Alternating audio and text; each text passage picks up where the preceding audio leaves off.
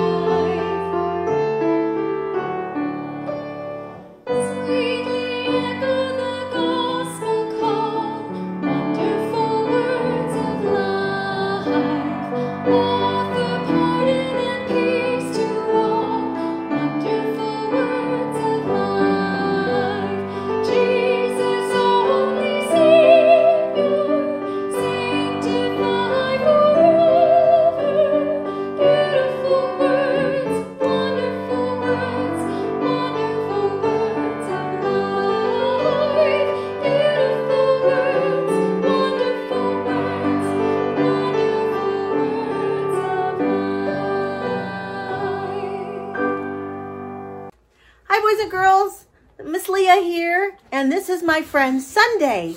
I call her girlfriend sometimes. Do any of you have a pet at home? A cat or a dog? If so, hit the like button or the love button down below, or even type in their name. And why do our pets come to us and follow us when we call their names? Well, it's because we give them food and water, and we take care of them and we pet them. It's because we love them so much. Do you think our pets know that we love them? I do. And Jesus talked about how a shepherd takes care of his sheep. He leads them to water, he leads them to food, and he keeps them safe. He takes care of them because he loves them. And he also says that Jesus, was a shepherd, and we are his sheep. He loves us and he takes care of us too. And when we learn more about him, we are learning what he did and what was important to him because of what we read in the Bible. And that is all because Jesus wants us to live our best life for God. And all the things that he is teaching us about are leading us to that way of living. And and that's because he loves us and he wants to take care of us. So I want you to remember that today. We follow Jesus. We learn more about Jesus because he knows the best way to live our best lives for God. All right. I will see you again next time. And until then, may the Lord bless you and always smile upon you. Amen. Bye, guys.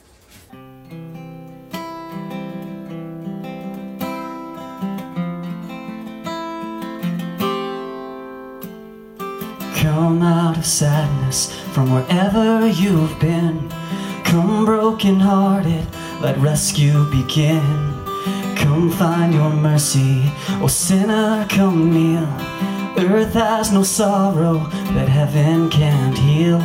Earth has no sorrow that heaven can't heal. So lay down your burdens, lay down your shame. All who are broken, lift up your face. Oh, wanderer, come home. You're not too far.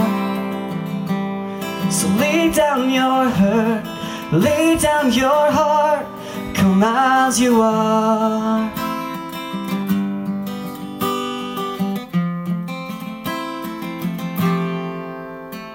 There's hope for the hopeless and all those who've strayed. Come sit at the table, come taste the grace. There's rest for the weary, rest that endures. Earth has no sorrow that heaven can't cure. So lay down your burdens, lay down your shame. All who are broken, lift up your face. Oh, wanderer, come home. You're not too far. So lay down your hurt, lay down your heart. Come as you are. Come as you are. Fall in his arms. Come as you are. There's joy for the morning. O sinner, be still. Earth has no sorrow that heaven can't heal. Earth has no sorrow that heaven can't heal.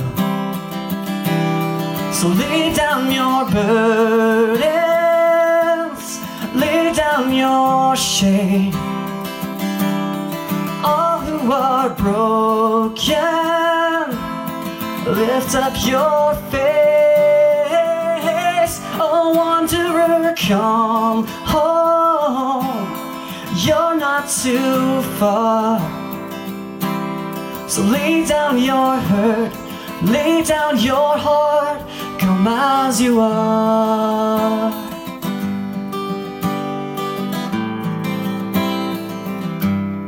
Come as you are. Come as you are. Come as you are. John 10:7-10. Therefore Jesus said again, Very truly I tell you, I am the gate for the sheep. All who come before me are thieves and robbers, but the sheep have not listened to them. I am the gate. Whoever enters through me will be saved. They will come in and go out and find pasture. The thief only comes to steal and kill and destroy. I have come that they may have life and have it to the full. Who would have imagined a year ago that we'd all be hiding out in our homes from a pandemic? A couple weeks ago, Trish and I went to see my parents for my dad's birthday, but we didn't go inside, and they stayed in the doorway. I talked with a couple of you this past week who are now, because of the pandemic, unemployed or underemployed. Others of you work in essential services, and you might be afraid that you'll expose yourself to the virus and then pass it on to your family. With all this isolation, I also feel that tensions are high and tempers flare. And what makes it worse, I believe, is that we don't have an end date for all this mess. If we just knew, for example, that we had one more month to hang on, it would be a lot easier to handle. I saw the other day that the governor is allowing churches to reopen soon. And I want you to know that I'm going to consult with the church council about that. But my sense is from the people I'm talking to at Faith Westwood is that we are not yet ready to take that step. And there will be a lot of decisions and preparations that have to be made for that. These are also times that test our faith. It's like a refiner's fire where precious metal is heated and liquefied so the impurities can be skimmed off. And I believe that God, with God at work in you, you will emerge from this fire stronger and with a more confident faith. In John's Gospel, chapter 10, Jesus says he's a good shepherd. He's the good shepherd, and he's the gate. One explanation I've come across is that the walls of the sheep pen were made of stones piled up, sometimes with thorns on top to discourage predators. And once the sheep were brought into the pen for the night, the shepherd, armed with rod and staff, laid down in the opening to the pen as a deterrent for a wolf or a thief. The shepherd was like a human gate, the passageway. Jesus says he's our passageway for salvation. He's our protection against enemies trying to destroy us. Today we're going to focus on John 10, verse 10, one of the great promises Jesus gave us. Here it is. The thief comes only to steal and kill and destroy. I have come that they, that is we, may have life and have it to the full. We could add the coronavirus to the list of thieves that come to steal and kill and destroy. But I believe that Jesus is talking about a more sinister thief, one who wants to steal our hope, kill our faith, destroy our love. Fortunately, we have Jesus as our shepherd. And what kind of life does he want us to have? Well, it's right there at the end of the verse. He wants us to have a life to the full. I first learned this verse in translations where Jesus says, I have come that they may have life and have it abundantly. The Greek word here means it's more than enough. It's overflowing. We find the same word in chapter 6 where Jesus feeds the 5,000 with just 5 small barley loaves and 2 small fish. So what turns out to be small turns into more than enough. After the meal, the disciples pick up 12 baskets full of bread pieces. Jesus multiplied it so much that there was an overflowing abundance. And it's a picture of the life Jesus came to bring us. Jesus says something similar in chapter 4 to a woman in Samaria. And again, this Sunday I want to show you a scene from The Chosen. I just learned that the producers have now released all 8 episodes of season 1 on YouTube. So you can watch it all for free. or you can order the discs at thechosen.tv. The Chosen creates fictional backstory, extra dialogue, even some extra characters, and dovetails them into the Bible's account of Jesus and his followers. In this clip, Jesus sends his disciples off to a nearby town in Samaria to buy food. It's about noon when he goes to a nearby well and sits down to rest. Let's watch.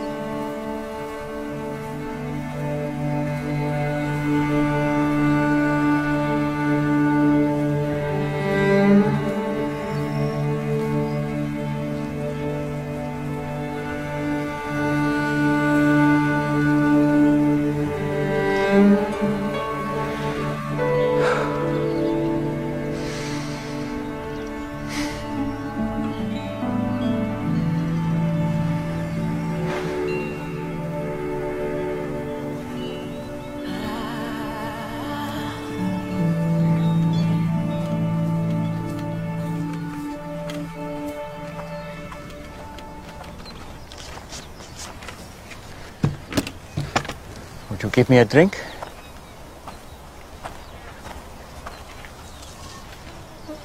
Did you hear me? That bad, huh? What? You, a Jew, ask for a drink from me, a Samaritan, and a woman. I'm sorry. I should have said please. You know, it's not safe for you to be alone out here. Nor you. Why haven't you come with others? Why so late in the day?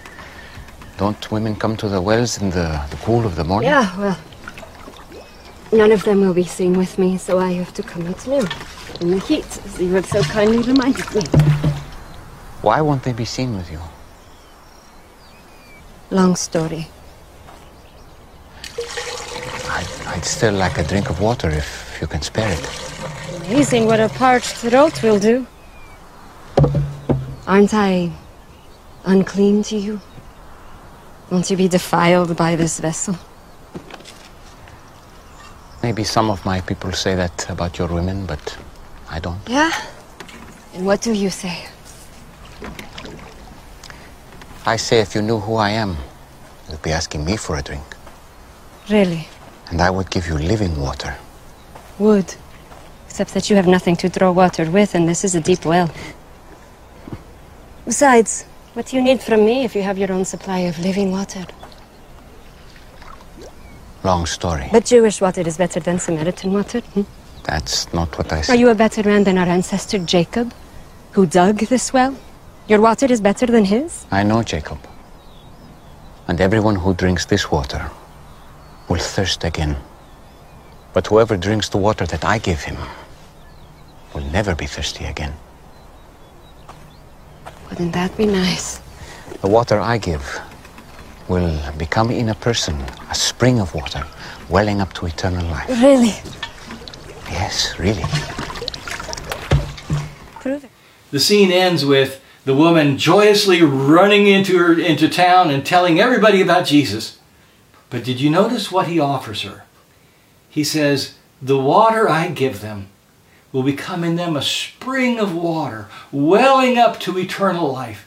He wants to give her a life overflowing, a life that quenches her deepest thirst. And he's not talking about financial abundance. He's talking about an abundance that's far more satisfying. I'm reading a book by historian Rodney Stark on the expansion of the Christian movement, and he debunks the idea that the only people in the early centuries who believed in Jesus were the poor and illiterate. He makes a compelling case that from the beginning, people of education, influence, and means also became Jesus' disciples. Why? Well, they realized that worldly success is not enough. They saw something in Jesus' people they did not have. And they came to believe in the one who said, "I have come that they may have life and have it to the full. It means that God wants you to thrive. God wants you to flourish, to become your best self. Early in the week, as I was preparing for today, the Spirit seemed to bring to mind verses about abundance from Paul's letters. And one of them talks about an abundance of grace. Ephesians 2:7 speaks of the incomparable riches of God's grace expressed in Christ Jesus. There's nothing equal to His grace, His kindness, His forgiveness. It's the greatest treasure in the world, and we've been given its incomparable riches. Remember seeing the empty toilet paper shelves in the stores? Why were they empty?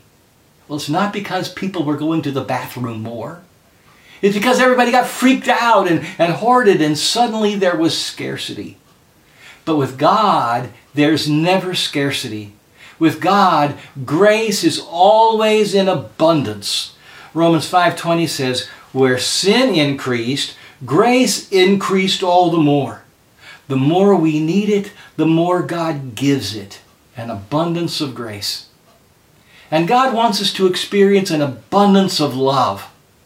Paul prays for Jesus' people in Ephesus to experience how high and long and wide and deep and high God's love is, and to know this love that surpasses knowledge.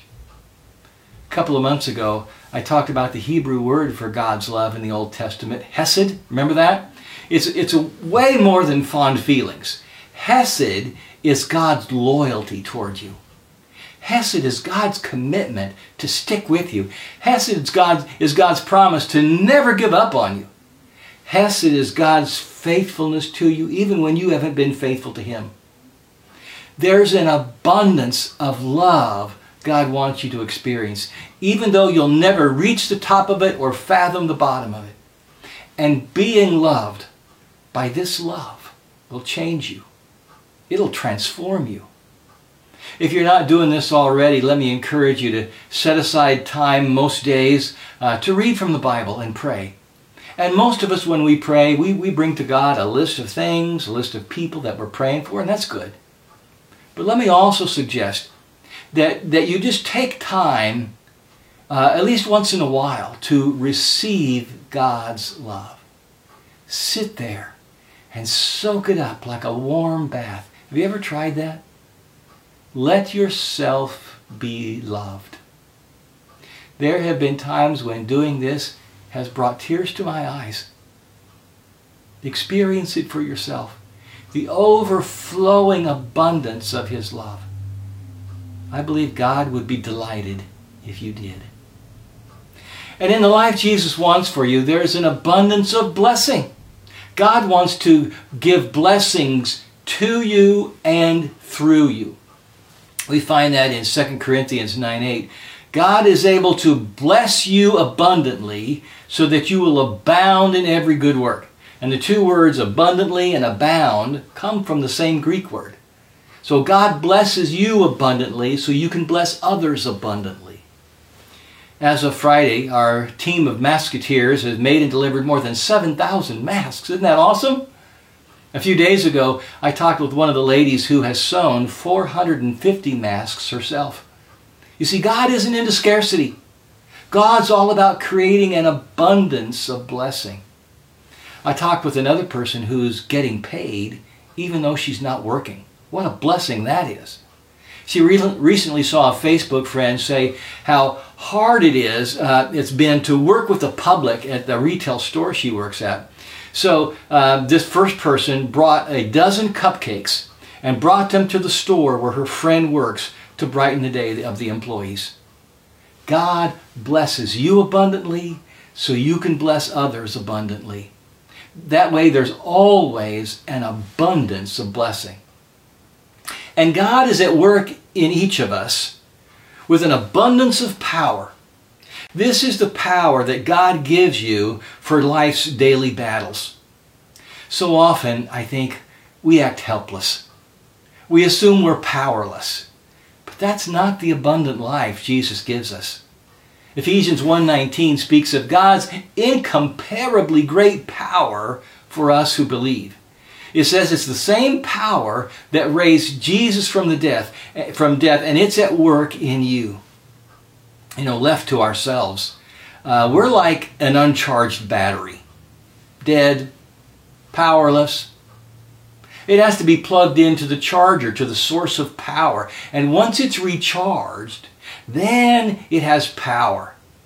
Our weakness is the battery that holds God's power for the daily battles of life. Let me say that again. Hear it again. Our weakness is the battery that holds God's power for the daily battles of life. Now, what do we battle every day? We battle discouragement. We battle temptations. We battle confusion. We battle weariness. We battle insecurity. We battle fake news. But we can plug into an abundance of power. And we plug in by faith. And by faith, we receive His power to fight those daily battles. I like to record my messages on Friday afternoons, but this week it didn't happen. I still wasn't ready.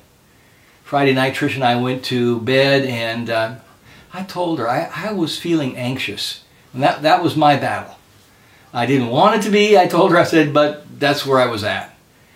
And while we were lying in bed, she said a prayer for me. And after that prayer, amazingly, I found myself feeling peaceful. And I drifted off to sleep. And I didn't wake up hardly all night, which is rare for me. And I'm not saying that this prayer is going to be an automatic pill so that you can sleep well every night. But sometimes God's power is simply peace in anxious times. And one more. We look forward to the abundance of eternal glory. The Apostle Paul says that, we're going to have troubles in this life. He even lists some of the troubles that he's suffered for serving Jesus. He says 5 times he was given 39 lashes. 3 times he was beaten with rods. Once he was nearly stoned to death. 3 times he was shipwrecked. In his travels as an apostle, he's gone without sleep. At times he's been hungry and thirsty. At times he's been in the cold without a coat to keep him warm. Plus, he's gone through times of extended isolation in prison. So he's been through a lot. But somehow, he keeps it all in perspective. It's like he's holding a balance scale. And he puts his sufferings on one side. And he puts the eternal glory awaiting us in the age to come on the other side. And here's what he says. Our light and momentary troubles, picture cotton candy, light and momentary, are achieving for us an eternal weight of glory that what? That far outweighs them all. When Paul uses the word glory, he's drawing from the Hebrew word with the root meaning for glory, which means weightiness. The splendor and majesty and beauty of our future life far outweigh our current troubles. Don't misunderstand. I do not want to minimize your pain. Today's troubles are real. They hurt. But we have a future awaiting us that is far more substantial than today's sufferings. That's our hope. And we look forward to an abundance of eternal glory. So I say, start every day confidently. Can you do that? Start every day confidently. Look at what you've been given. Abundance of grace, abundance of love, abundance of blessing, abundance of power, abundance of eternal glory. With God, there's plenty, not scarcity. Jesus says, I have come that they may have life and have it to the full. Now I want to lead us into a time of guided prayer. You may want to close your eyes or gaze at the image on the screen. As we pray, imagine that you're penniless. Your clothes are tattered. Your stomach is knotted in hunger. You have nowhere to go. But this is a parable. It describes not your physical condition, but your spiritual condition. You are empty, worn, hungry, lost.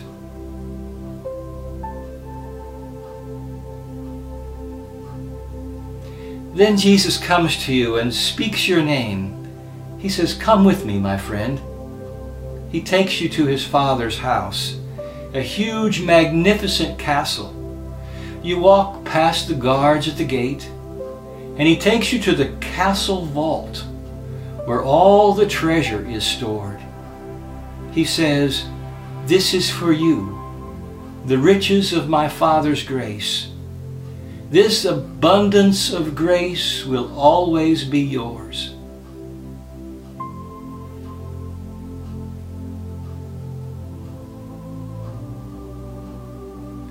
Then he takes you to a door with your name carved above it. He opens the door to an expansive but cozy bedroom with a magnificently large bed.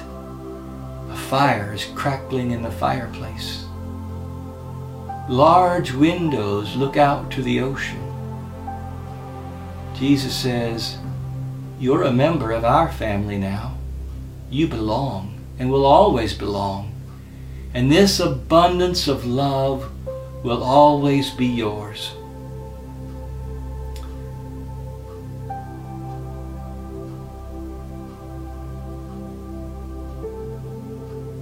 As Jesus leads you down the hall, you smell the wonderful aroma of food. You turn the corner and see the dining hall with a table nearly as long as the castle itself, filled with a feast for all. People began to gather and find a place at the table. After a fine long feast, Jesus leads you down a corridor to the armory with suits of armor. He says, "Here you will prepare yourself for life's daily battles. Here is your suit of armor, a life of righteousness. Here is your shield of faith. Hold it up every time the enemy shoots a flaming arrow of temptation your way. Put on this helmet. It's the knowledge that you are saved from your sins and belong to God.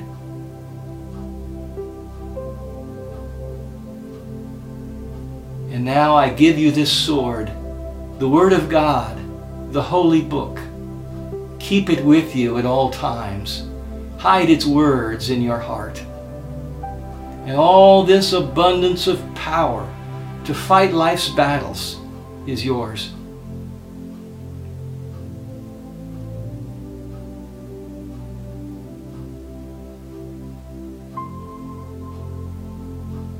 As you leave the armory, Jesus says, "You will fight many battles, and some of them will bring you wounds and leave scars, but in the end you will be victorious."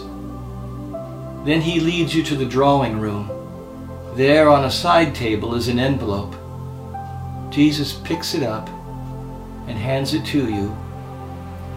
You open the envelope and pull out a formal invitation. Your name is at the top.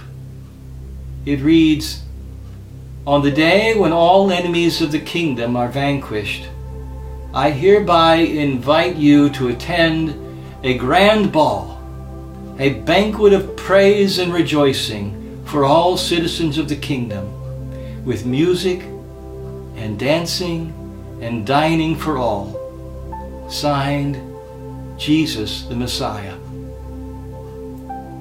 You hold that invitation in your hand. Then you look up at Jesus, who is smiling. You imagine the day of the grand ball and its abundance of eternal glory. And he says, "All this is yours."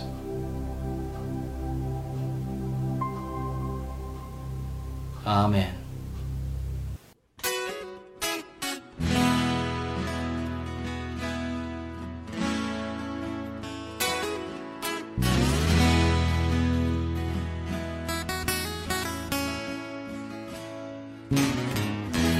Say to those who are fearful-hearted,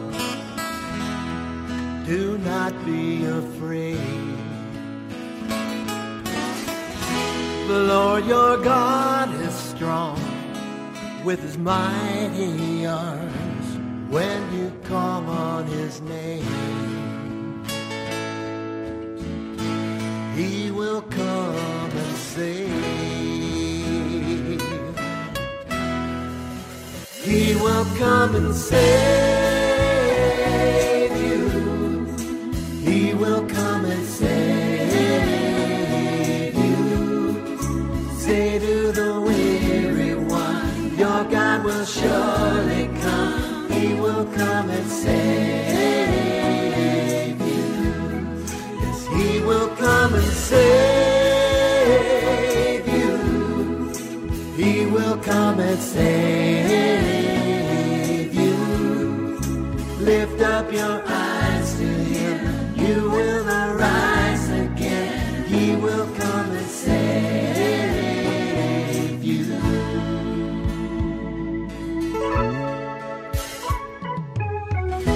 Say to those who are broken-hearted, do not lose your faith. The Lord your God is strong with his loving arms when you call on his name. He will come and save. He will come and save you. He will come and save you. Say to the weary one, your God will surely come. He will come and save you. Yes, he will come and save you. He will come and save you. Lift up your eyes to him. You will arise again. He will come and save you. He is our refuge in the day of trouble. He is our shelter in the time of storm. He is our tower in the day of sorrow, our fortress in the time of war. He will come and save you. He will come and save you. Say to the weary one, your God will surely come. He will come and save you. Yes, he will come and save you. He will come and save you. Lift up your eyes to him. You will arise again. He will come and save you. Lift up your eyes to him. You will arise again. He will come and save you.